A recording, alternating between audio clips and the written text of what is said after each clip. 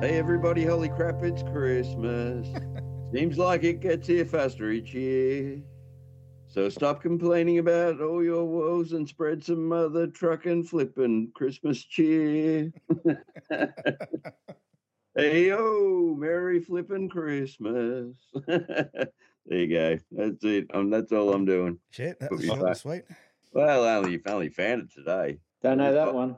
Merry Flippin' Christmas by Bowling for Soup, I think it is. Or, yeah, I don't know. Lost the reference, screenshot some lyrics, but yeah, gave up. Barney had something else that he suggested at me, and I could think he could probably follow at the moment why I'm not pulling it out just yet. But yeah, that got us in here anyway. That'll do. Welcome to episode number. Should be 35, I think. And who have we got with us today, mate? Joined by a photographer who's been celebrated and shared out a little bit in our podcast along the way. But welcome to the Skype studio, Ben Hosking. Thank you. It's lovely to be here.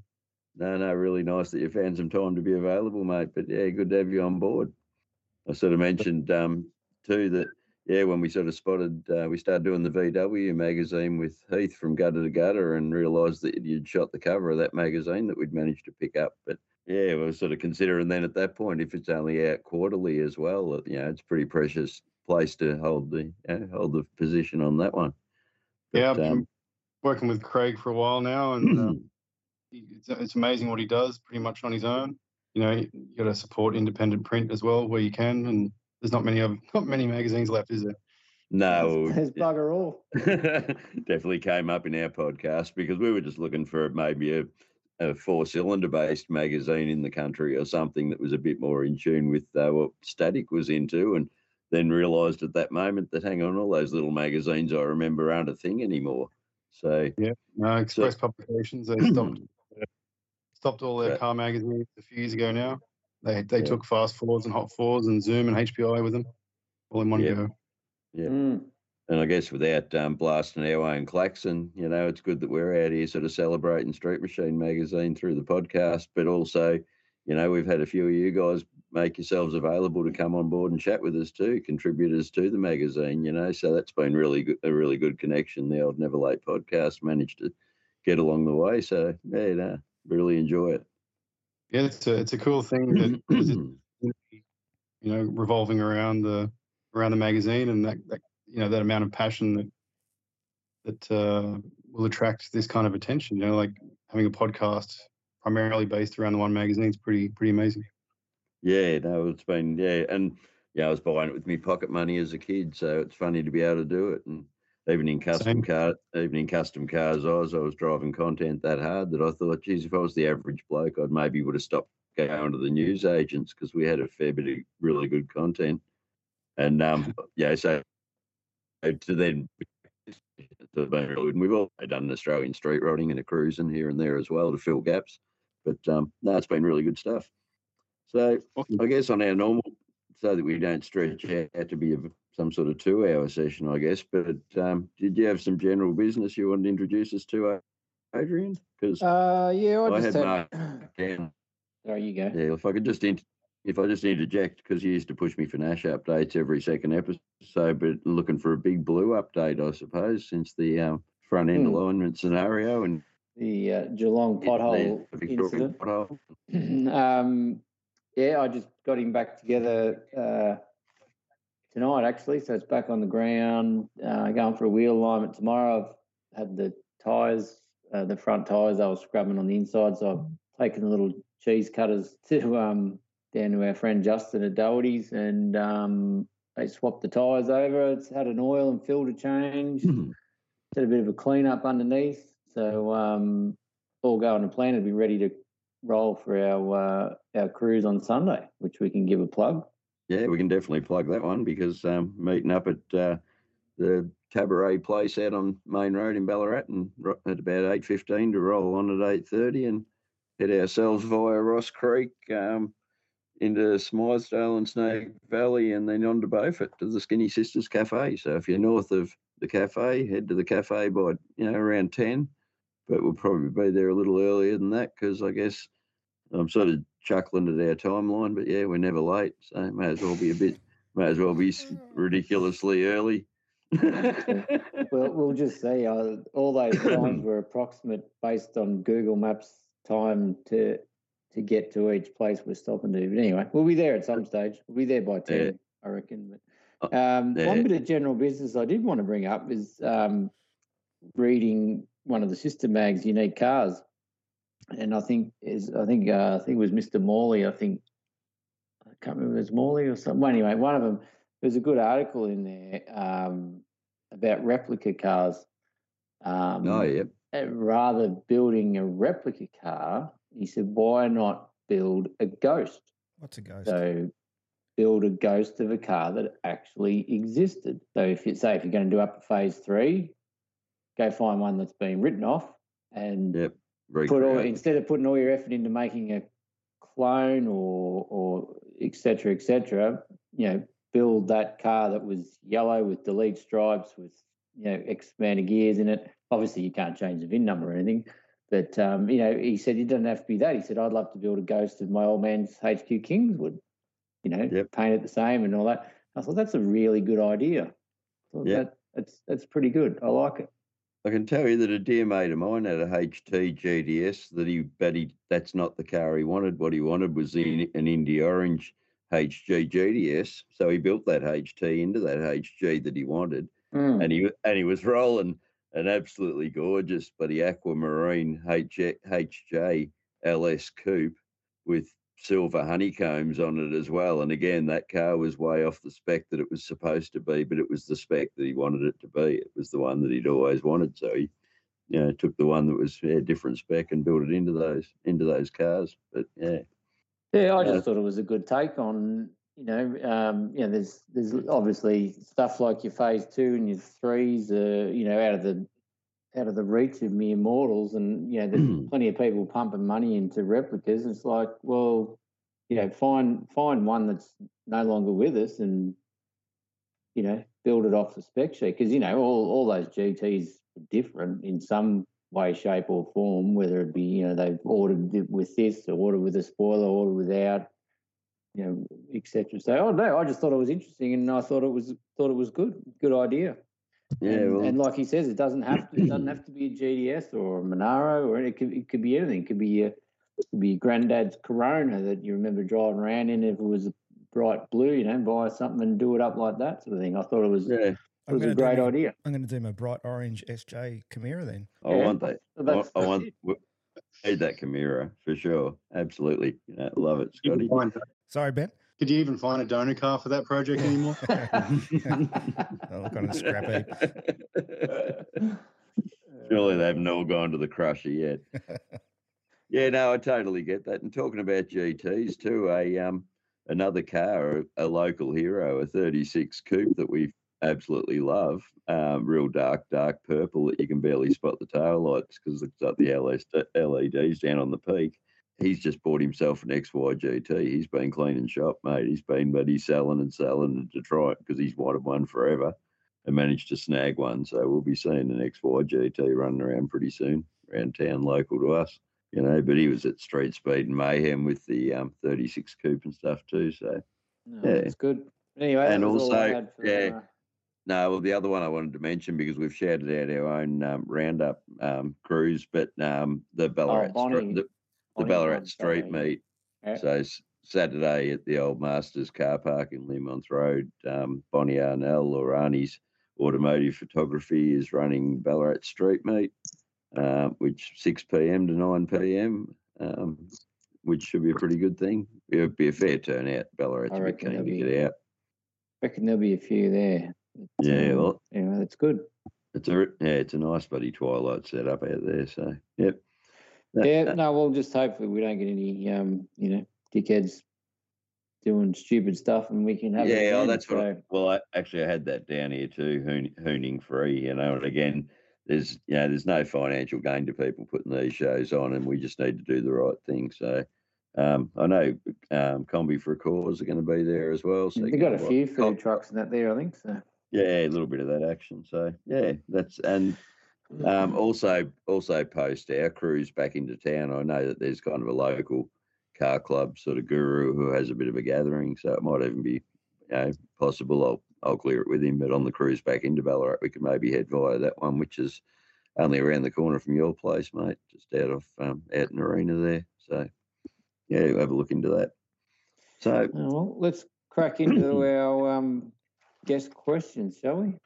we certainly can, mate, and bring Ben back into the conversation. But I don't have them printed out with me, just so you're forewarned that I am ill prepared. So I've just copied them over from the last time, so that's all good. Do you want me to start? Yeah, you could lead on, mate. All right. Righto, Ben. This is just where we get a bit of a feel for your car background and what ticks your boxes and whatever. So, first car-related memory? Anything that sticks out? I think about this, and it's hard to pinpoint because it's from such a young age. Because I grew up with my uncle who was into hot rodding back in the early 60s and always had a big suitcase full of old Aussie hot rod magazines from back then, and they're still floating around my grandmother's place, actually. But it's probably good for the file of hot rod mags.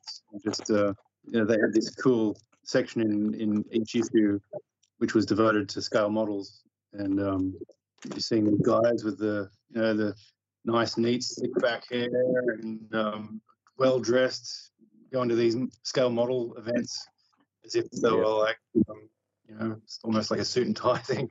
But I started building model cars from about 10 years old, and did that for a long time. And that's probably my earliest memories, just digging through my uncle's magazine collection.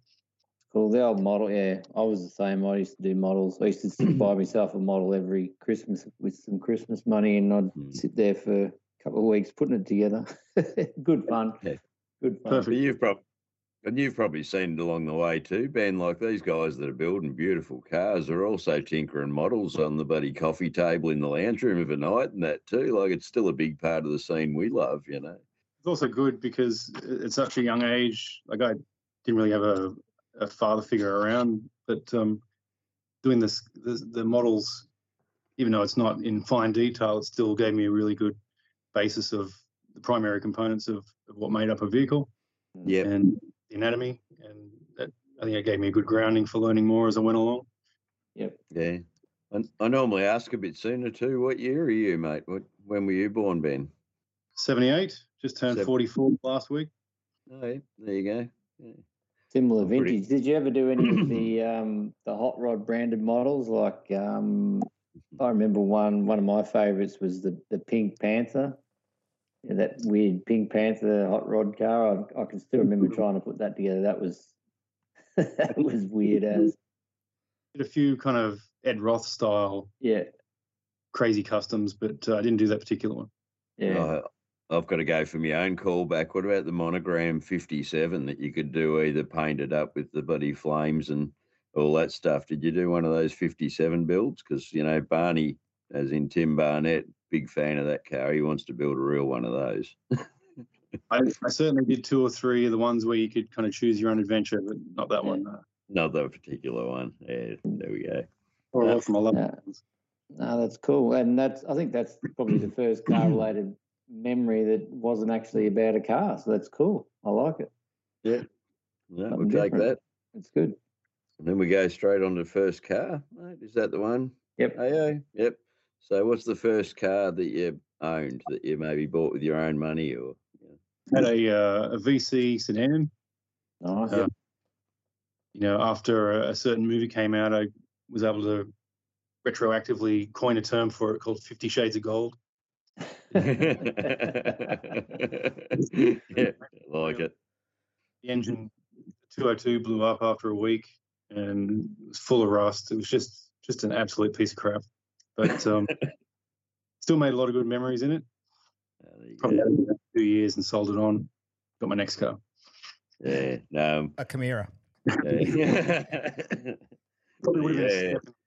Scotty's been a bit quiet on the intro to this episode. You can throw a few more lines in if you want, mate. I'll do what I want. Always have, always will. Next one's favourite car. Have you got a favourite car out of your collection that you've had, Ben? I'd say it was the next car that I had, which was a VP V6 executive, like probably a million other P-platers had. Yep. Around that time. And it was a much better car. It had like 150,000 on it, and it was the one I spent the most time on, the most time with. Had it for a long time. It ended up becoming a Street Commodores project car when I was working there. Yep. And didn't ever, unfortunately, quite get finished. It had ended up with a twin turbo alloy tech in it, with 6-speed auto. But yeah, just never quite got it running. Got dicked around, got over it, and got rid of it. Yeah. Unfortunately. Yeah. We got Twin that. turbo V6. Yeah, I was always looking to do something different. And at the time, it was still a brand new engine, and we were able to finagle one out of Holden, still in the box, and did tech stories on it. And yeah, just had a lot of fun. Obviously, a lot more fun when it was still running. Yeah, no, definitely. And that's probably, is that the next one, mate? Regretful Sale. Is that where we come in next, AO, on your list? Yeah, regretful sale. Yeah. Should say that. I'm terribly unsentimental. So, by the time it left me, I was ready to see the back of it. But generally, anything I've sold, I've never really missed, whether it be cars or guitars or anything else. Yeah, just tend to go that way with things. Yep, good stuff. Yep, no good looking backwards. Nothing to be going back there. Yeah, that's it. Well, more recently found out that the VP is, I think, sitting in a container somewhere on the mid-north coast with the powertrain all stripped out, the engine bay mostly cut out of it, and just unfinished. And I get the impression it's probably going to stay that way, which is a bit sad. But that's what happened. I think the new owner was planning to put a twin turbo Holden V8 in it, but maybe he just wasn't a finisher. Yeah, that's it. What you mentioned guitars there. What's been in the collection there, mate? Oh, so many have come and gone over the years. It's again, it's that situation of not being very sentimental. So if something's not getting used for an extended period of time, I just sell it and buy something else. Yeah, I'm like that. But at the moment, my number one is something I actually built by myself. It was the first full build that I did. It was I did a course here in the Hunter Valley over about 6 months every Monday night, and just built it up from a few planks of wood. And ended up turning out exactly as I originally planned, and now I play it live and beat the crap out of it, and it just loves it. Oh yeah, nice. Yeah, but I've got a few others, PRS, a few Ibanez, nice Taylor acoustic that I got. I used to have a Maton, but I was always too afraid to leave it out on the guitar stand, so I ended up. I've got a Maton, but it's not a pretty one. It's had a hard life. Yeah, I was afraid of. Yeah, too afraid. I should have just left it out and just played it, but sold it and bought a Taylor GS Mini, which is all laminated except for the top, so it's a lot more sturdy, and it's never been in the case, and it's probably could do with a neck reset now, but it's gotten plenty more play than the other one did. Yeah, nice. There you go. Nice. Oh, well, that's a nice little side topic. That's okay. What do we got next? Favourite event? Have you got a favourite car event or an event you'd like to get along to? I guess I like certain things about a lot of the different events that I've gone to over the years. I like the scale of Summernats, but for my own personal reasons, I'm kind of been glad that I haven't gone for a long time. Back when I was Great Commodore, I have to run a trade stand and run a team of people and a video crew, get cars photographed for features and all this kind of stuff. And it was just such a headache. I haven't been for about 12 or 13 years now, and I really still haven't missed that one. But the scale of it and all the different kind of things you get to see, that it's just such a special event. But also I love Motorex. Yeah. Just because of the glamour of it. Yeah. You get to see the cars in exactly the way the owners want you to see them. And generally, a lot of them are fresh, so it's stuff you haven't seen. It's just, yeah, I'd probably say those two. But then you got Power Cruise, you got a lot of thrills and spills there. I still remember going to the first Sydney one all those years ago, and it was pretty eye-opening. You know, just had people doing absolutely crazy stuff, and it's definitely something worth going and see, isn't it? Yeah. Yeah, I you know. can see the videos of it. It looks pretty awesome.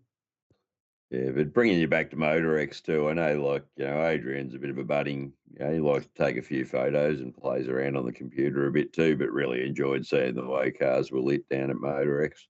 You know, Yeah. you get the best of everything, but, you know, I had some pretty heart-stopping moments around some fairly spectacular cars as well, where you just stand there and take it all in one, and you know, can barely move around the car. You know, there's some stunning examples.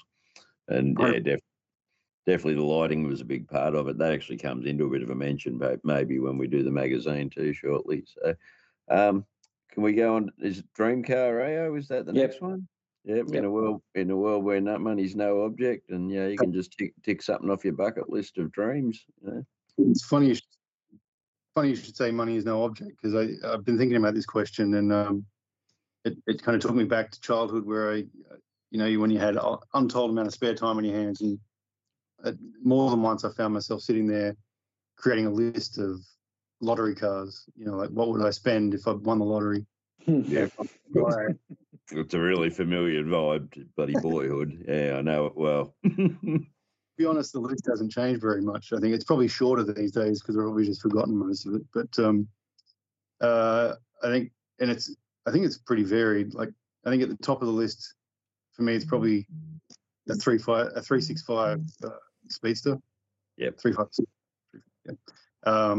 Not really into the replicas with the flared guards, but I'm happy with a replica. Yeah. Because let's face it, you'd probably be afraid to drive the real thing. Yeah. Like a certain guitar. That's right. Yeah, no, I'd like to see you in one. So, you know, put that good vibe out there. Yep. What else is on the list? The TV show was rubbish, but Beverly Hills, the original Beverly Hills 90210 with that black Speedster that was in that show, like, that was worth watching the show just to see that. Yeah. The next car would be C4 Corvette. Yep. Probably, it was kind of like besides the Countach that all the boys had on their walls at my age. But C4 Vet, I think, was like the car at the time, and it's still the same for me now. I'm still a big fan. Yeah. And, C5 and on was obviously all more technologically advanced and no doubt a greater car to drive. But it's just something about the way it looks, and it just still sticks with me. I actually just read through a C4 book recently. It was Restorer's Guide or something like that. And it had a lot of cool facts in there I didn't know. And yeah, C4 Vet, that's another one. Model A Ford with a 32 grill, Roadster. Yep. Definitely early 60s style. I think it comes back to the influence of my uncle's hot rod mags again. Just, it's always been near the top of in my top 2 or 3. Young Aaron Devlin up there punishing his bloody A model Roadster with the Y block in it, but that car's getting celebrated everywhere now. But he's just a young lad that grew up with a dream. But Pop had the bloody back at Lost in the 50s shop in Dalesford, so there were magazines everywhere. That boy just grew up loving hot rods. But they got the Misled Youth Australia Club, and they're out rolling heaps of shows. But they're just good kids, good values, great manners. It's really good to see. I ran into them recently at the Rose Hill show. I was there shooting it for Street Machine, and did a group shot with all of them. It was impressive that they drove them all that way. Yeah, absolutely. And they never don't drive them. rain, hail, and shine. But I've been in hot rods with Aaron when it started raining. We've taken a car for a whole weekend, A model tub with bloody airbags and a Windsor and no roof at all, and just whatever came at us. So you get wet, but you get dry again. You get cold, but you get warm after it. You still got those memories of those moments. So, oh yeah. Awesome. One more, I guess. I think would be chopped, slammed, 54 Chev, satin black. Yep. Yeah. That would probably do it for me, I think. Sounds like a good mix. Sounded like a good shed to me. Oh yeah. I like it. Yeah. Bit of Euro, bit of Yank muscle, bit of hot rod. It's good. Like it. Yep. What do we got next? Current car. You got anything special you're driving at the minute, mate? Or No, I think at least at this point in my life, with a young child and other distractions, I think I'm happy with just the daily, which is a VF Series 2 SV6 wagon. Yep. Just on headed coilovers and some really wide 20s, and it just they look good. Great for driving. Like, such a comfortable car. It steers really well, and good on fuel, which has been good because shooting cars all over the place, you do a lot of kilometres. Yeah, you're right though, Adrian. Everybody's stunning looking car. Like, they're stylish. Yeah, I think the VF, as far as the modern era of Commodores, I think the VF was probably the best one they made. I think probably for me personally, probably VX, I reckon. VX is a bit of a favourite, but apart from that, the VF, I reckon, they went out with a bang on that one, I reckon. Yeah, definitely. Well, let's not talk about the whimper of the next one. The what one? Whimper of the Korean one. Yeah, the what one? Yeah. And let's see, out with any words of wisdom you can pass on to our listeners, mate? I don't want it to sound rehearsed, but I did write something down because I wanted it to sound kind of smart. Yeah, but, we like to sound kind of smart too, but it doesn't generally work. Speak for yourself. Oh, apart from Scotty. So Scotty don't talk much. Make sure it's already scripted. Yep. So what do you come up with? Whatever you do in life, do it for the passion and the love, but be careful about turning a passion into a job. Yep. In my case, it's been photography. Like, I started off shooting just because I loved it. And when I started with Street Commodores back in 2003, that was as a writer. But I was able to shoot cruises and tech stories and dyno days and stuff like that, and was still having a great time. But once I went freelance in 2010 and started shooting cars, that's when the camera really kind of stopped coming out for anything except a paycheck, and it's been that way pretty much ever since. Yeah. So, and like in all the time I've been in car magazines, I've had a lot of young guys and the occasional girl come asking questions about getting into car mags or wanting to be shooting cars, and it's always my kind of warning, like, it'll be fun at first, but you'll find that you'll just stop doing anything else. Yeah. But I'm sure a lot of other people who turn their hobby into jobs will say the same thing, regardless of what the subject is. Yeah. And it slides across cars, the mechanics cars, the Ratley one, and the panel beater doesn't get a chance to touch his own project. And I actually met a guy at the Moon and Bell Patina Breakdown who'd gone and bought himself a car because he just doesn't have time to stop and build one, even though he's building them all day. He sort of went and bought himself a 56 Chev Aussie delivered right-hand drive, small block, red and white 56, but cool car. But yeah, probably not. As he said, not the car I would have built, but it's one I can use. So there you go. No, you're right. But again, with the experience and everything, it's going to be really interesting to bring ourselves across and start to decipher what is the Street Machine Yearbook. Which one more quick question, Ben, and it's probably it's probably delving into that magician's secret stuff, but. How much of what we see in the mags now, like, is there a shit ton of editing, or is it a lot of off the camera? With the cameras getting all digital and fancy, like how much is real picture and how much is editing? Because they look fantastic, but you look back in those old 80s ones, whereas obviously just the camera and the photographer probably wasn't much the way of editing as there is now. You can see the huge difference in the quality of the pictures that are getting turned out now. there's no doubt that digital has permitted a lot more flexibility. Back in the film days, and I am thankful that I got to start back in the film days using transparency film, because it really taught you a lot. Yep. Whereas, everyone that's starting these days has got immediate feedback and generally don't really need to learn. YouTube. A lot of people just don't bother to learn about how to shoot manual properly or pay enough.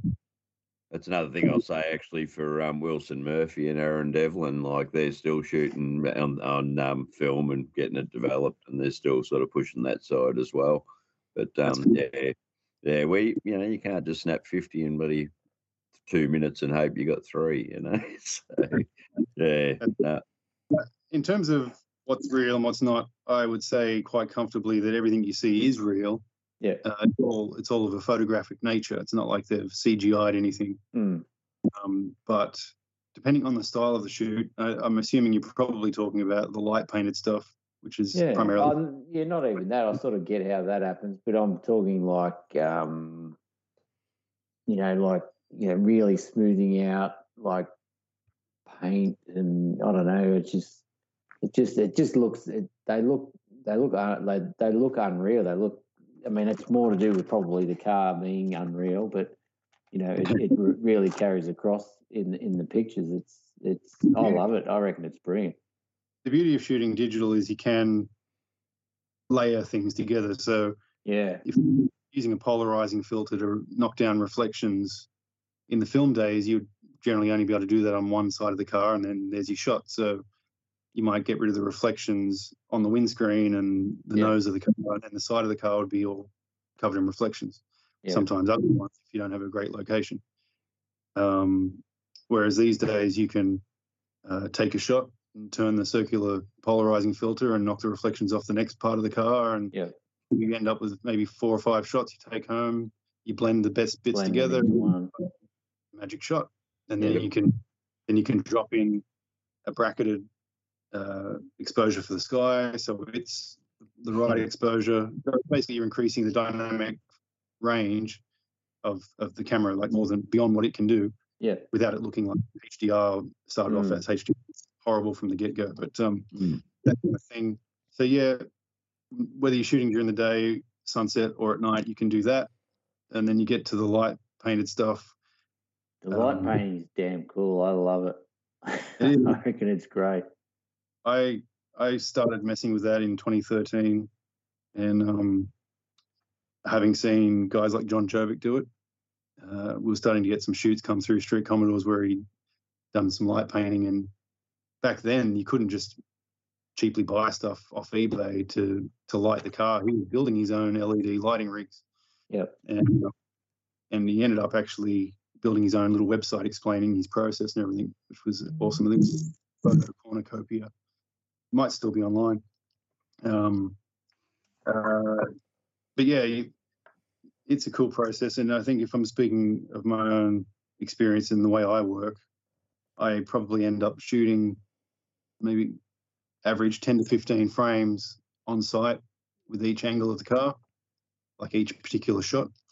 I may only use between sometimes as low as 4 or 5, sometimes as many as the whole 15 if I'm just using tiny bits, just to kind of get it exactly the way I want it. Yep. Perfectionist, which is horrible when you're a photographer. And it just allows you ultimate flexibility. But I also love it because it lets you get really slick, professional looking shots, even without spending 10 grand on lighting equipment or more. Yeah. Like I've been using the same video light since 2013, and it only cost me $150. Yeah. And I still think there's a really big part of art too, which is knowing where to stop. And especially when you've got so many options, then knowing when you're finished, and I think that's the artist in the heart that, knows when something's done, because I've done it with music, just building bloody musical landscapes on this digital recorder and another guitar track and another effect. And, just never quite know whether it's time to put the stamp on it. So 100%. And you've also got to be a bit shrewd when you're doing it as a job. You've got to know when to stop. You're not just pumping out Yeah. too much. Yeah, Yeah. that's it.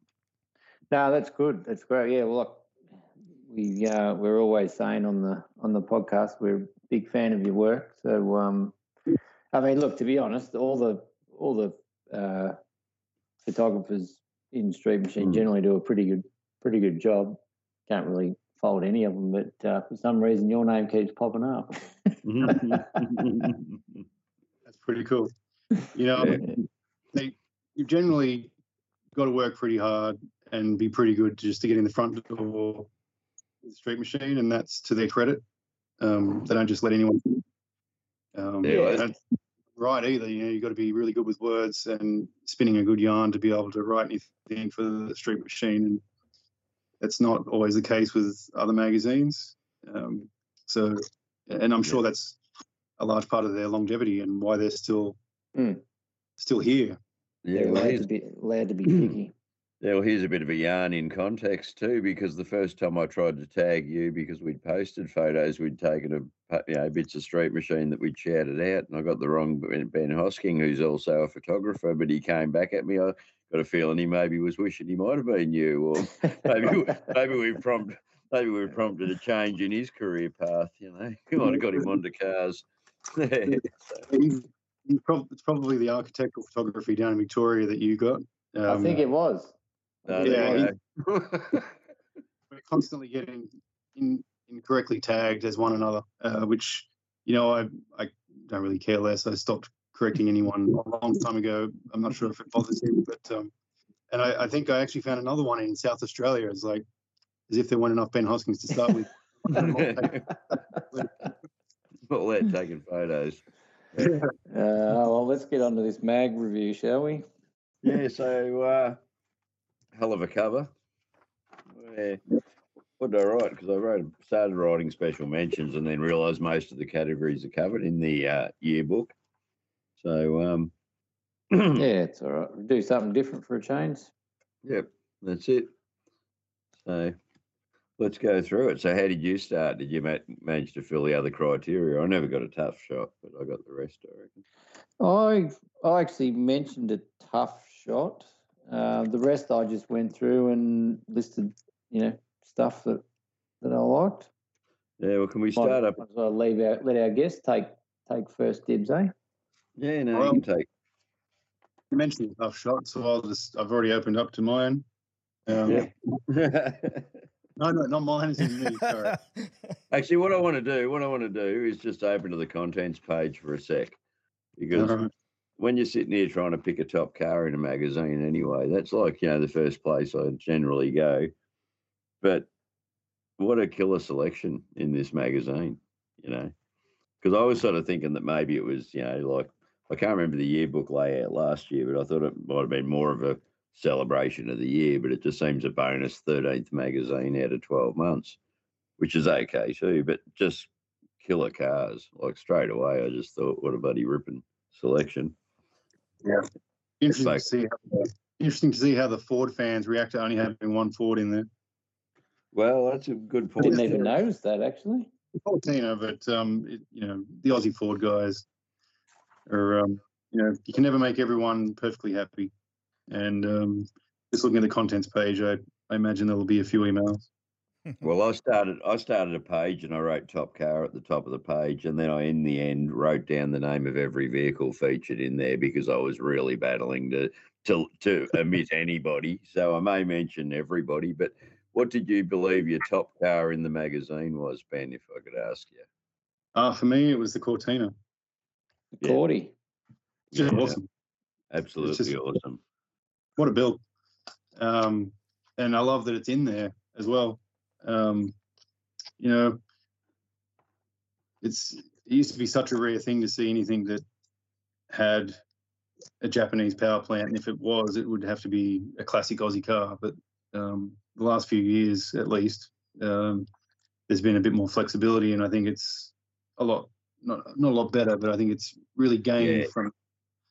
Yeah, well, we spoke about it earlier about the magazines that have just dropped off the shelves, and again, you got to sort of celebrate Street Machine for picking up these more diverse builds that weren't necessarily part of their repertoire prior to that. So I think it's a good thing. I reckon It's only doing themselves favours by getting more fans. But let's not take away from how much I want to drive this car and how tough and fat this little car is. 700 horsepower at the wheels. just the wide body and stuff too. Like it's horn. It's it's a Hoonigan spec bloody Cortina. And I love the shoot by Chris as well. Like he's so consistent.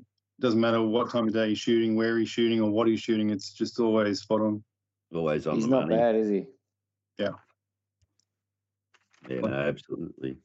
Definitely his consistency.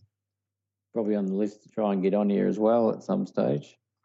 Yeah, Sure. no, probably right. We met him actually at the yearbook launch Last year, this time last year, we met him actually. Yeah, that's right. There you go. So probably due. A lot of things were happening 12 months. Like we talked to someone, and 12 months later we got him on the podcast, or 12 months later had him back. So well, Donnie was actually in last year's yearbook. So now, what did you take as your top car then, Adrian? well, I had to split it. I couldn't. I've split it between two. So I've gone with the XR. I'm a sucker for an XR. Yep. So Owned Grant Connors XR. On page And 26. yeah, he's on page 26. And he, if you read the story, he's obviously a bit of an XR tragic. He's bronzy thing with the gold wheels took out the Sunmatch Grand Champion a couple of years ago. Yep. So yeah, that I don't know. I just old school, bit of old school with the newish sort of wheels. Blower hanging out the bonnet, not overly done. Silver. Yeah, no. We all know I'm a silver tragic. Yeah, but it was tugging my heartstrings, and I'm not necessarily as hooked on silver as you are. Yeah, I don't know what it is, but and the equal winner is Mark Spiteri's VK Blue Meanie tribute with the tunnel ram, and I've just got actually a note here. There seems to be tunnel rams popping up everywhere in this magazine, so it's good. No, I love the billet ram on that car, but yeah, that's probably my favourite. But he blew. And it's a manual as well. Seen. Like, yep. I don't know. I just look. They're sort of popping up everywhere. The Blue Meanie copies, but I love them. I still reckon they're unreal. I'd love a VK. At least this one doesn't have Simmons on it. No, it's just got the big arrows, which once again are common, but I like it. I reckon it's good. Very well done. They were my two picks for top car, I suppose you could say. Well, if we go back to the contents page just for a second, and if you look at the shot that lines up with the number 58, that's a pretty good looking shot right there. But that lowrider, we're gonna open up to the lowrider. I reckon that's where I end up putting 58. The most kicks. So Mark Sullivan, and he's so prolific. The 67 Riviera, love it. Fourth or fifth car of his that I've shot over the last 9 years. What was that? Sorry, I missed part of that. Man. I think it's the fourth or fifth car of his that I've photographed. Oh, really? He's prolific. He's won Street Machine of the Year before. Oh, yep. These Orange Monaro many years ago. Oh, there you go. No, I'm getting a bit of a feeling that the lowrider stuff is sort of starting to come back a bit. I mean, I don't know whether it actually truly went away, but I can remember back in the late 90s, early 2000s, like I think it was Boys in the Hood and that sort of thing. Yeah, the lowriders were, I mean, they're still huge in the States, still massive in the States, and I just start to see a lot of them pop up on Instagram a bit more in Australia, and I'm a fan. And I don't think I've seen a Riviera done as a lowrider. The shape, the odd shape suits it, doesn't it? Yeah, that's it. And in 67 sort of was a bit of a different one for me to say when I looked at seeing it done. But again, I was saying to you, that's what I'd love to do to that 65 Corvette, or as in panel paint it and stuff. Bit of a custom paint up on that car and roll little it on wheels, on little wires, but just sort of blend her into that culture. But so And you want to tell us anything about the photos, Ben? We'd have to. This is normally where we'd be going. Oh yeah, shot by Ben Hosking. Here we go again. Shot by Ben Hosking. Here we go again. Yeah, that's it's a direct quote. I'm kind of loath to admit it, but it's not one of my favourite shoots. No. The kind of location was a bit compromised, and I was running out of time to find somewhere that would have worked better. So I had a lot of cleaning up to do with background distractions and reflections and stuff. But which is a shame because the car is beautiful. But I guess the average person that's looking at it hopefully won't notice any of that. Yeah, looks good to me. I'm thinking of a shoot that I looked at earlier in the year, and I'm just trying to remember whether it was actually shot by yourself or someone else, but it was a bubble-guarded Tirana, like an SLR type Tirana shot, and it was on a hoist for the majority of the shoot. It was just in the shed, like there was no location beyond the workshop, and it was still a really elaborate shoot. I've definitely got plenty of cars like that, but I don't remember, not on the hoist. No. It was definitely in a fixed environment, but then translated pretty amazing just to realise. It might have been near the hoist, or the hoist was in the background, but the car hadn't moved for the shoot. But the variety across the 8 or 9 shots, it was really impressive. It's a testament to Mark because he does practically everything by himself. Like he sprays, does all the body work and the paint himself. And just it's like he finishes one and just starts another one. Like he's already got his second Continental sitting there. He's starting to tinker with it as he collects parts. But because I shot his last Continental that was in Street Machine, you might remember the gunmetal metallic. Yeah. That was his with the orange trim. Yep. And the white Firebird with the big white and black rims. Oh yeah, I do. Yeah, Firebird's ringing a bell. And a long time ago, there was an orange and black two-tone 65 or 66 fastback with trumpets out the bonnet. That was his as well. He just doesn't stop. No. Good on him. No, good on him. That's really cool. So, no, that definitely was one. But, again, Kane Fiorenza with the VF hardtop, got to shout that out. That yellow LX hatchback with the NASCAR engine of Paul and Blake Evans. And this is what I did. I just wrote down every car that was in there because they were all amazing cars. It was such a good buddy run.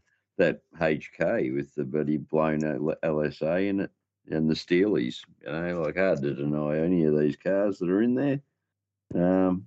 But otherwise, that's every car in there marked as top car in some capacity. So we covered the whole lot. No messing around. Okay. Whew. Best of the builds, AO? Yeah, I had, where are we? Page 111, Luke Easton's HG Kinger. I reckon that's going to be a winner. With some staunch meats under the back. 427 small block going on with some nitrous. Yep. Yeah, definitely be a cool thing.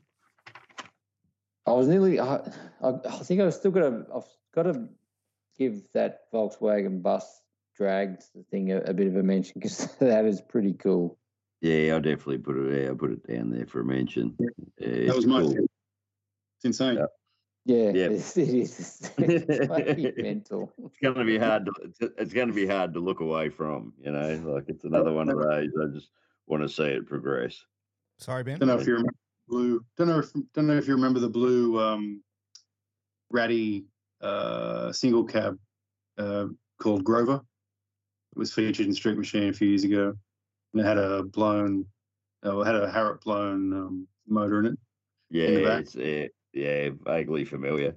Yeah, I shot for a few other magazines, and I thought at the time that I'll probably never see a crazier bus than that. And no. Yeah, well, last time I saw a crazy bus, it sent me back to Custom Cars Oz because there's a guy in there building one with a 4.4 Leyland and stuff in the middle of it, but it's got a crazy chassis and it's just getting out of hand. But so yeah, sent me backwards, but he had to try and chase that one up and remember what it was.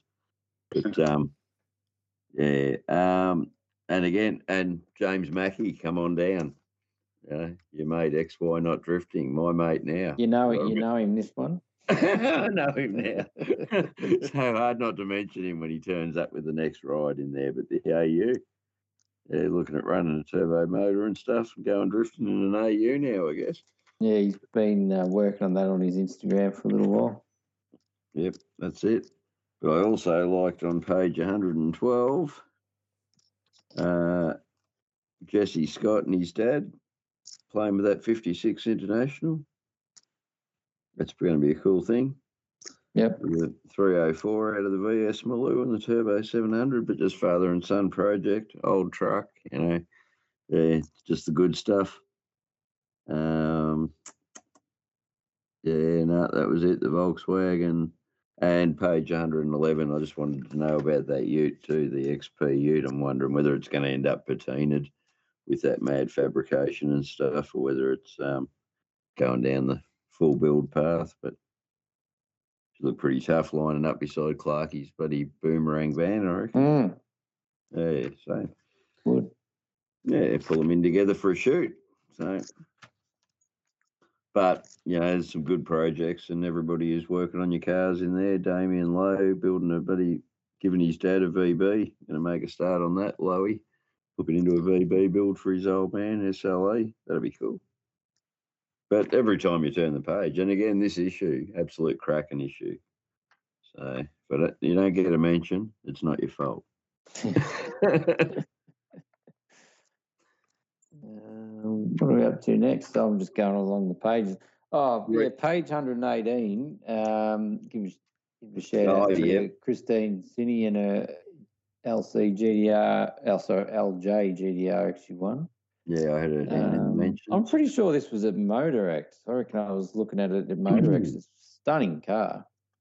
Indoors or outdoors? I think it was inside. All right. Yep. No, definitely a stunning car for sure. Won't dispute that with you. Yeah, there's something about those little Tiranas. I'm a bit of a fan. Yeah. And she picked it too. She's just always wanted one. So, that was the model she wanted, which, just cool story. Reader's Pride, mate. I reckon that's where we're looking for, but I just haven't found the page yet. I reckon it's up around 140 somewhere. Because I've got our friend Dale / Arnie in there. Yeah, no, opening on page 132, the Reader's Rockets, mate. Yeah. But did you have a pick for Reader's Pride, mate? I had a few to sort of mark down. The Tirana on the main page, Joel Choice, Alex Hatch. Yep. That's a ripper. We've had a lot of good Tiranas this year. Oh, it's been a big year for hatchbacks, especially. Yeah. Not overly done, but just you pop that bonnet and there you go. Just tough. Yep. What's it pushing 900 rear wheel horsepower or something? Ridiculous. But that one, and then over the page, I couldn't leave out the yellow XD of Michael Tigani. That's a ripper too. I love that. Yeah, no, it's definitely a good looking one, mate, for sure. I don't know. There's something about those XD XE Falcons. I'm really a big fan. But, anything you got there, Ben? Yeah, it was definitely the Capri for me. Yeah, that's good. The Capri, yep. One UZ with a Cadillac blower on it. Yeah, a bit of innovation. An alloy rod is intentional. Yeah, yep. That's really cool. Yeah, well, I really struggled to look past a ZA Fairlane, whether they're in a car park. I knew you were going to pick that. I left that out. Up a friggin' driveway, wherever they are. To me, they're just big Falcons, and they're just a whole lot of cool. So, definitely had to go with Brett Page's ZA. But then I like the BT one, that VK's back from a fresh paint up and stuff, because he's taken his son to a few car events with it. So, and been in his possession for a long time before that. But page 136, Scott Mill with the HX. I swear I had sitting on the ground, isn't it?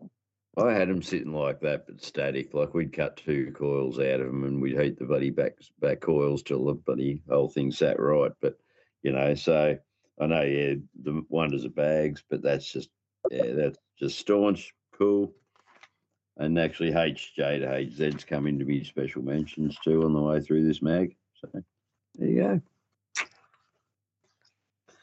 Well, it'll be interesting because we're looking at photos on the old Sunday Too Far Away, or what we call our Sunday sesh. But what would our photographer friend Ben pick out of the photos on display in there, mate? It's probably because I've got a little kid of my own, but I'd say it's Sarah Cross's photo of the legs hanging out from underneath. Yeah, no, I really like that. Yeah. Absolute ripper. It's the sentiment there I like. But, I also like that that notchback, kind of square back duet stuff, like on page 145 there, Anthony Burns. The Grand National. Yeah, Is I'm it a Grand definitely. National? I think it's a G body. I'm not sure. Yeah. No. I was going to say, I'm not sure. I think it's a GX or something. But... Yeah, well, yeah, they had Monte Carlos and they had Grand Nationals, and there was some other variation of it. But I'm with you. I'm a big fan of them things. There's a crazy staunch one of them in me, buddy. Special mentions as well on the SEMA wrap. So It'd be Kevin Hart's new beast, I'm guessing. There you go. But no, we can't leave out Arnie and Dale there. Dale's big blue truck down the bottom. That's it. The Diesel Boy truck shot by Bonnie, Arnie's Automotive Photography. Yeah, actually, I think he sent it in. Did a bit of a sneak attack on her. So Sneak attack. Yeah, no, absolutely. I had to shout out the iconic shot. I thought you'd go for the 57 with the GT and the. Yeah, I've got it on here. The Cobar pick I've got, given that thanks to the Moses McCready family video store, I've just recently revisited running on empty. So I had to put those 3 vehicles down on the list. Yeah, no, very cool. Glad we could make that happen. So. It's funny, like I haven't watched. It'd have to be 30 plus years since I've seen that movie, and it was still a good watch. Yep. Like translates just, well. Well, you just sort of sit there, and obviously you get the little one-liners throughout this little, community we're in. And then they pop up on the movies. That's where it's from, or I remember this and I remember that. And I will say the race scene at the end was a bit underwhelming. That I remember as a kid. But no, it's still a good watch. Go and watch it if you haven't seen it for a while. Go and have a look at it. So it's held up with age, like us. Yep. Yeah. Unlike me, who looks old enough to be my old man, so you get that. Anything else from Sunday Too Far Away? Sunday sesh? No, I think that about wrapped me on that one. I reckon. I'm just trying to find my first page of notes for me, but his special mentions. Well, I had a tough shot, and it sort of relates to a special mention. I mean, I've just done special mentions, I suppose, but that story on Pro Touring fabrication. Yeah. Oh man, how good are those? Is that team? Like the stuff they put out is unreal. But my tough shot is on page 69, I think. 69, dude.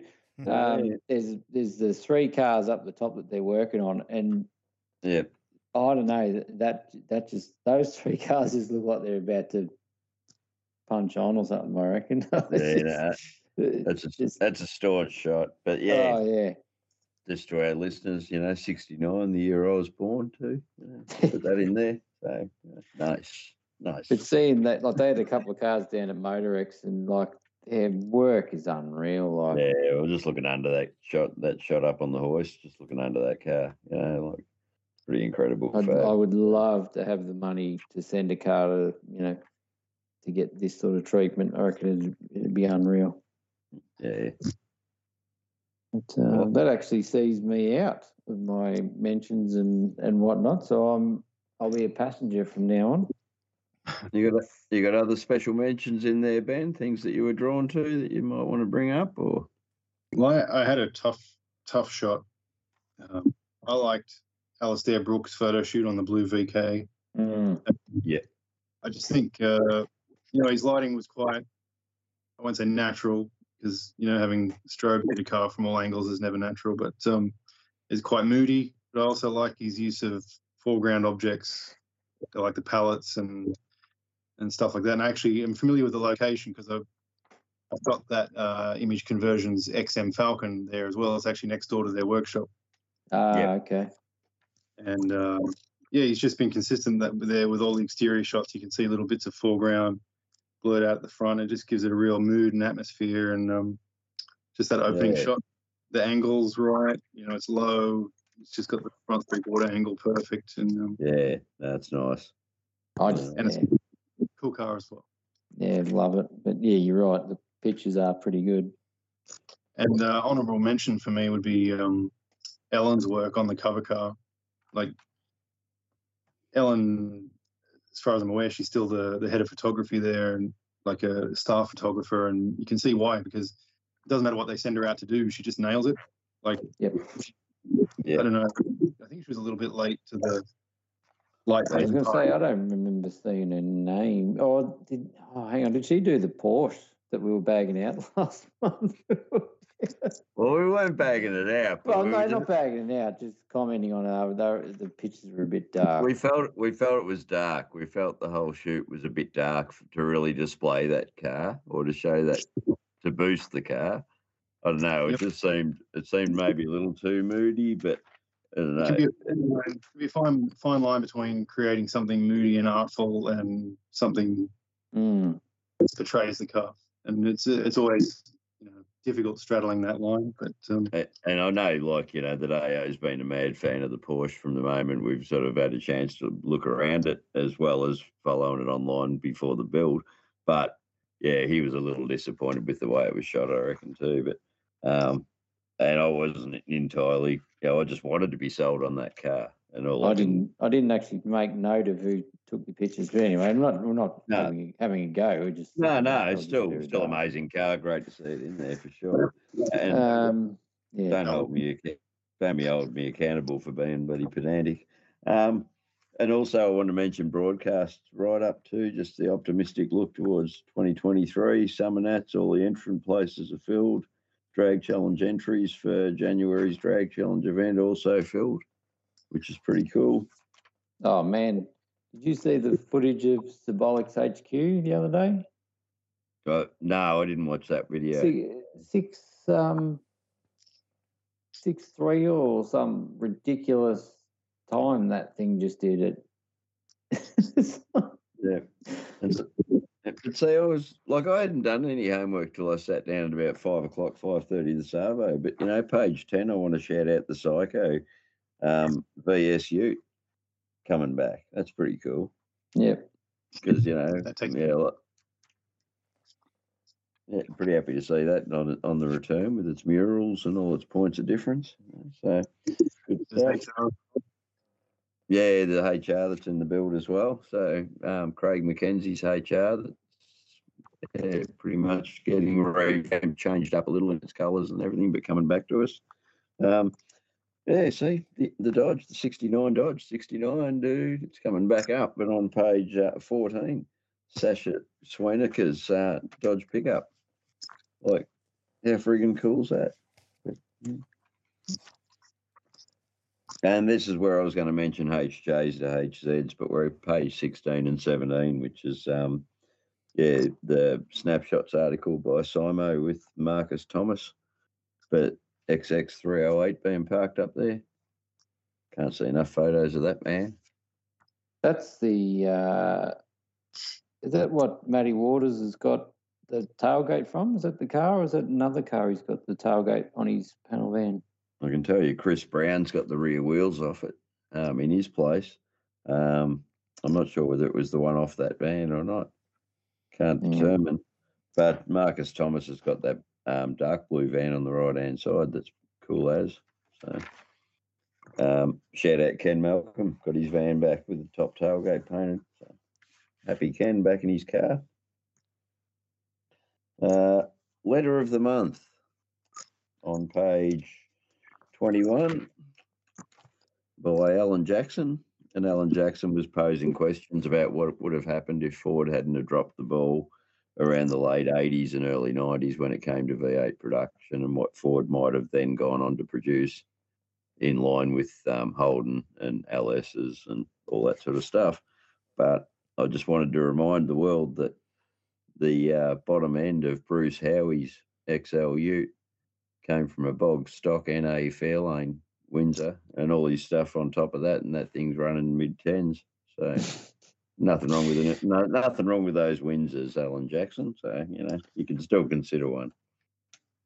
So I could go on all night like this, but we probably don't need to. Anything else, Ben? Has our guest got anything?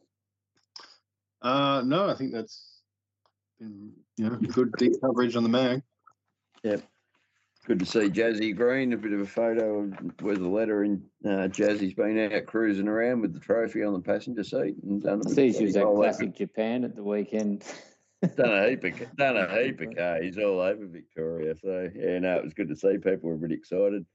Page 82 in that magazine had the Harrigan's Rod and Custom Show, which we plugged. I just want to find out where I was bloody going to drag you to have a look at another one of those Grand Nationals, but I thought it was Kevin Hart's one at SEMA. It was the SEMA one.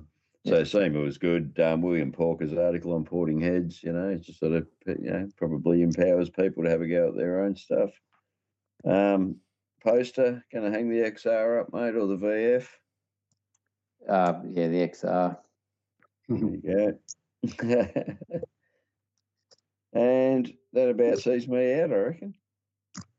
Yep, happy. Oh, well, this is where Scotty gets to place his new death metal music chat. Oh, hang on then. Do you want to hear it? Hang on, horns up, here we go. Music chat.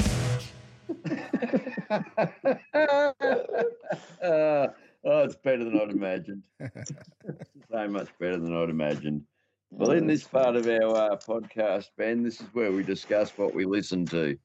So have you got a bit of a musical passion, mate? Any bands you want to sort of mention? Because we're building a Spotify playlist. So yeah. I was coming into this, I was wondering how much metal, because I'm a metal guy. Not that I don't listen to other stuff, but until I saw the Damaged hoodie there, it maybe wouldn't play much of a role here, but maybe I'm wrong. I think personally, the ones I'd like to shout out the most, a local band here in the Hunter Valley called Lycanthrope. They've been kicking some goals lately. They've been at it for over 10 years, but they recently won a band competition to go and play Wacken in Germany. Oh, fuck off. Yeah. Awesome. I would love to go to Wacken. It was a whirlwind turnaround to get over there, and they blew a ton of money to do it. But had a making some huge memories. And then just over the weekend they played the Good Things Festival in Sydney as well to a big crowd. Yeah, hell yeah. So really Like get some goals. Lycanthrope as in spelled Lychen. Lycan. Oh yeah, Lycan. Oh yeah, werewolf stuff. Yeah. Got you. No, I was thinking moss. And a Victorian band called Circles. They just got a new album out. I've been a fan of them since their first EP. I used to read Metal Hammer from the UK rapidly, and I'd always find new bands through their CD reviews, and found a review on their first EP back then, maybe 10 years ago, and I've been a big fan ever since. The stuff has evolved, a bit more melodic, but definitely checking out. They're prog, aren't they? Yeah, they started off probably in the gent category, but have progressed more and more prog since then. And the latest one, because they got a new singer/guitarist on the last two releases, and think I don't know if it's just been a natural thing or if he's steered them that way a little bit. It's been a bit more melodic, a bit more kind of conventional song structures, but it hasn't suffered for it. I want to say they supported Periphery when I saw him here in Melbourne, but I might be wrong. No, they would. They did. I think they did. I was at that day. Yeah, Periphery and Tesseract. I actually got to see them. Was that back in 2010, their first tour? Yeah, I reckon. Or was it the recent one? Shit, I don't know. Was it Max Live, I think? Yeah. I actually, the Annandale in Sydney, I got to see Tesseract and Periphery on their first tour, and they were still like full DIY merch table stuff, you know. But it was a mosh pit from the front, the stage right to the Yeah, when you I was standing up on the. I like to shoot. Before I had a kid, I used to like shooting gigs for fun, just because they would get me up in the front right there. Yeah. But I was actually standing on the bar at the Annandale taking photos because there wasn't enough room and no mosh barrier. So here I stand pouring drinks and I'm like taking photos. It was awesome. Yeah. When you wonder how metal fits in, I spent about 2 years in metal promotion, just bringing bands from Melbourne to Ballarat bands down to Melbourne. We ran across to Adelaide with 4 bands from Melbourne, and had a bit of a ball. But there's something that, we've only been 4 or 5 years ago. This old head would have been bouncing around in the mosh pit, and all the young ones looking at me and sort of light up, realise they don't have to leave it behind at some point. So, don't mind it. Get a little swept up in the moment. Awesome. Yeah. What have you been involved? That's good enough. Happy? Yeah. I was supposed to say Nea Bliviscaris too, because someone was talking to me about them on the weekend. So we probably need to add a couple of their tracks to the Spotify, buddy. What do we call it? Playlist. Yeah, definitely. I've seen them a couple of times. They're great. Whether they've got new stuff coming next year. Yeah, awesome. I met Tim one night down at where were we? Down at the not the Palace, the Espy. They were playing at the Espy, and I met him down there, and I just had a bit of a smile because looks like an accountant, plays violin in a metal band, like he's just But we were talking about, because I was going to put 70 bands into Cryle Castle over 36 hours. We'd been working on a business model for about 2 years, so he was a really good go-to for me, sort of a bit of a mentor. You could pick his brain a bit. So, good boys. Oh yeah. So, AO, what have you been listening to, mate? Well, it's as Scotty would say, the what does he call me? The chameleon. The Can't Enigma. make up my mind. The Enigma. I'll start off with the Waifs. We went and saw the Waifs over in Hepburn, so sort of I don't really need to refresh on the Waifs, but on the way over we had to listen to them. Ripper gig over there. I've never been to the Palais in Hepburn. It was a nice little, real sort of small venue and get up nice and close. It was good. Disturbed got a new album. Yep. Ella loved the Waifs, mate. Yep. Perfect. Yep. No, it was a win. It was good. It was actually a really, really good gig. The last time we've seen them have been at sort of bigger venues, and you could tell they liked being back in those smaller. Yeah, well, I saw Josh was going off. He like the guitarist Josh Cunningham, absolute weapon on the guitar. He was just in full flight. It was unreal. Yeah, that's where Toby and I went to see Paul Dempsey play his solo show there. So that was pretty bloody sweet to be just up close, and it's a good place. So then Disturbed's new album, I don't mind it. I didn't really like their last one much, but this new one's pretty good. Divisive. You heard it yet, Scotty? No, I have not listened to it yet. Yeah, don't mind that. Little sister duo from the States called Lark and Poe. Mm-hmm. Blues rock. I think it's their first real album. They've had a few EPs and stuff. So Blood Harmony is the name of the thing, and just unreal. Is that Larkin Poe or Larkin? Larkin. Oh yeah, all right. Larkin Poe. Yeah, cool. So they're Megan and Rebecca, I think their name is. So one plays she's got a Strat and sings, and the other one does the slide guitar and does the harmonies. I mean, they're both wicked singers, but just real good lots of distortion on the slide, just harmonies. So yeah, have a listen to that. And Guns N' Roses have released a super deluxe version of Use Your Illusion. There's like 4 discs on it or something, but the last Cash 2 cow. discs, well, I think it is. It's supposed to be like remastered tracks, but the reason I'm listening to it is there's I think the last 2 discs are actually live from like the 90s in New York and the Ritz, and I've never really heard Guns N' Roses live, so I've sort of been flogging that a little bit because it's Have you been paying attention to any reviews of the current tour? The current down in news, you see that stupid woman that copped the microphone in the face. It's like, yeah, no, someone I know, people I know are bloody shooting videos like they love it, and then someone said that it was if Slash wasn't there, the whole thing would be atrocious. So I don't know. Yeah. Anyway. But anyway, so that's what I've been listening to of late, and the usual, podcasts and et cetera. I don't know whether I've mentioned Marcy Playground here before or not, but I might add some Marcy Playground to our playlist though. So just to keep everybody confused. But the Triumvirate, a band called the Triumvirate. Yeah, you caught me out with that. Yeah, Southern Royalty. I thought don't mind it. Well, no, you shared it to me, and I'm looking at the cover going, "Oh, that's some power metal from the '80s that I haven't heard of," and I'm like, "I'll give that a listen." It's fucking it's fucking hip hop.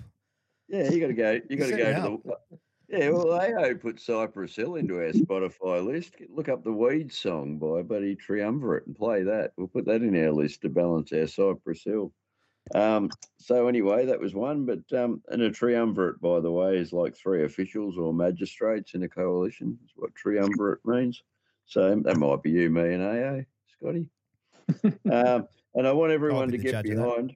And I want everyone to get behind the band Curious Yellow, because currently on Spotify they have 9 monthly listeners. I think I've driven it up from 5. But look up their song Goats. But they remind me a bit of the Fratellis, I guess. They got a bit of swing and just a bit of variety, So some of it even sounds like a bit of punk that might have been playing at the Bridgie back in the day. Under the Thumb, live at Liverpool, and Goats live are some things I'd suggest. But 9 listeners. 9 monthly listeners, and I found them on Spotify. Oh, yeah. Imagine if all of a sudden they were touring, because I mentioned them in the Never Late podcast. God, I got Pantera back together. Hey, speaking of which, I saw some video footage of them last week on the interwebs, and man, they sound good. So I'll have no naysaying about the band not being Pantera, because that sounded absolutely brilliant. If they come, I'm going. Imagine being Zakk Wylde and Charlie Benanti having to step up into those shoes. Like, yeah, man. You got a side in this conversation, Ben? I think it's important that the music lives on. Yeah, definitely, absolutely. And look, I saw Phil a couple of years ago at Soundwave with Down, and it wasn't. It's like, this. But what I saw on the video footage from a couple of days ago, that was Phil. Yeah, it's like, he's back. Well, boy's back. Well, even on another angle, where now no one's buying music, everyone's just downloading music. There's no income unless you're allowed to play. So, people would be denied income under those circumstances, because that's what, most artists will say. There's no money to be made in the recorded music. It's all in the show. So, I don't think it's a bad thing. No, that's it. I mean, once upon a time, you could write that killer rock and roll album and just go and retire by your swimming pool in Malibu with bloody prostitutes and cocaine. But those days are gone. You got to get out and work. We haven't got Scotty's music tips. Oh no, well, Scotty will always bring us some joy. Well, since we last spoke, I finally saw the Black Crowes. That was one to remember. Can we have a review? Oh, just, it's like, to be that, like Chris Robinson, he'd be 60, close to 60. Yeah. Still got the voice of what he did when he was 20. Yeah. That pitch too, he just hasn't dropped, as opposed to probably Axl Rose, since we were speaking of him Saturday night. Like, apparently that might have been hit and miss with his vocals. Yeah. And, I think it's always been the case with that bloke, though. Like, yeah, but it's always the singers that cop it. They're the ones that seem like in their later years that tend to let the team down, so to speak. But Christ, have you heard Bon Jovi in the last 10 years? probably not the last 20. I've Sorry, been- Ben? Vince Neil. Vince Oh, Neil, Yeah, perfect. Vince Neil. Last tour that I saw them, he was fucking atrocious. But, But age and I said- alcohol and whatever takes its toll said- eventually. But I'm on record as saying if you went to see Ozzy and Ozzy was atrocious, you'd still be there looking up at the stage going, "Fuck me, it's Ozzy Osbourne." Like, you'd forgive Ozzy everything. I Well, reckon. that's the So thing. The you'd last put- Black you'd Sabbath put up- tour, he wasn't atrocious. He was. He was on song. Yeah, he was. I'd just be impressed to see him standing. Yeah. absolutely. even, Yeah. even facing the right direction is a bonus. If you Oh. if you got, I know it's a bit of blowing my own trumpet, but if I could get my own band in there Yeah, into the go. playlist, Do it. Oh, absolutely, absolutely. Where the Devil, Shoot, Where the Where where's devil? the devil? yeah, which Yeah. is started off as a bit of a gag, like you imagine the British guy, "Where the devil are my glasses." Yep. So that's how it's spelt. But yeah, we've got 6 singles out and playing this Saturday at the Newcastle Hotel. There you go. Absolutely. What Get on genre? down. Get on down there in the Metal. Newcastle area. Sorry, Ben. What genre? We just call it metal. It's a bit all over the place in terms of subgenres. Cool. But, So where can we find this work? you've got I don't know, your playlist is on Spotify. Yep. It's we'll find it on Spotify. Right. We'll get Ben Hosking on this. So you're a guitarist, obviously. Any singing? Yeah, backing vocals, screams, whatever you like. Yeah. That's Oh, yeah. good. It's cool. So if you're in the That's heart of it, if That's not anyone's a in the cut. listening, then get on down on Saturday. Where was We'll that? be Give us a full plug. What pub? Newcastle Hotel. The Newcastle Hotel. You reckon you can get there, Scotty? Not No, not this weekend.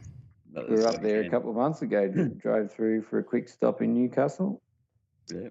Or if you're in the vicinity of Ballarat Saturday and not Newcastle, you can just head straight to the Masters car park in Learmonth Road for the Ballarat Street Meet, or meet us Sunday morning at 8:30, 8:15 at Zagami's to head out to the Beaufort.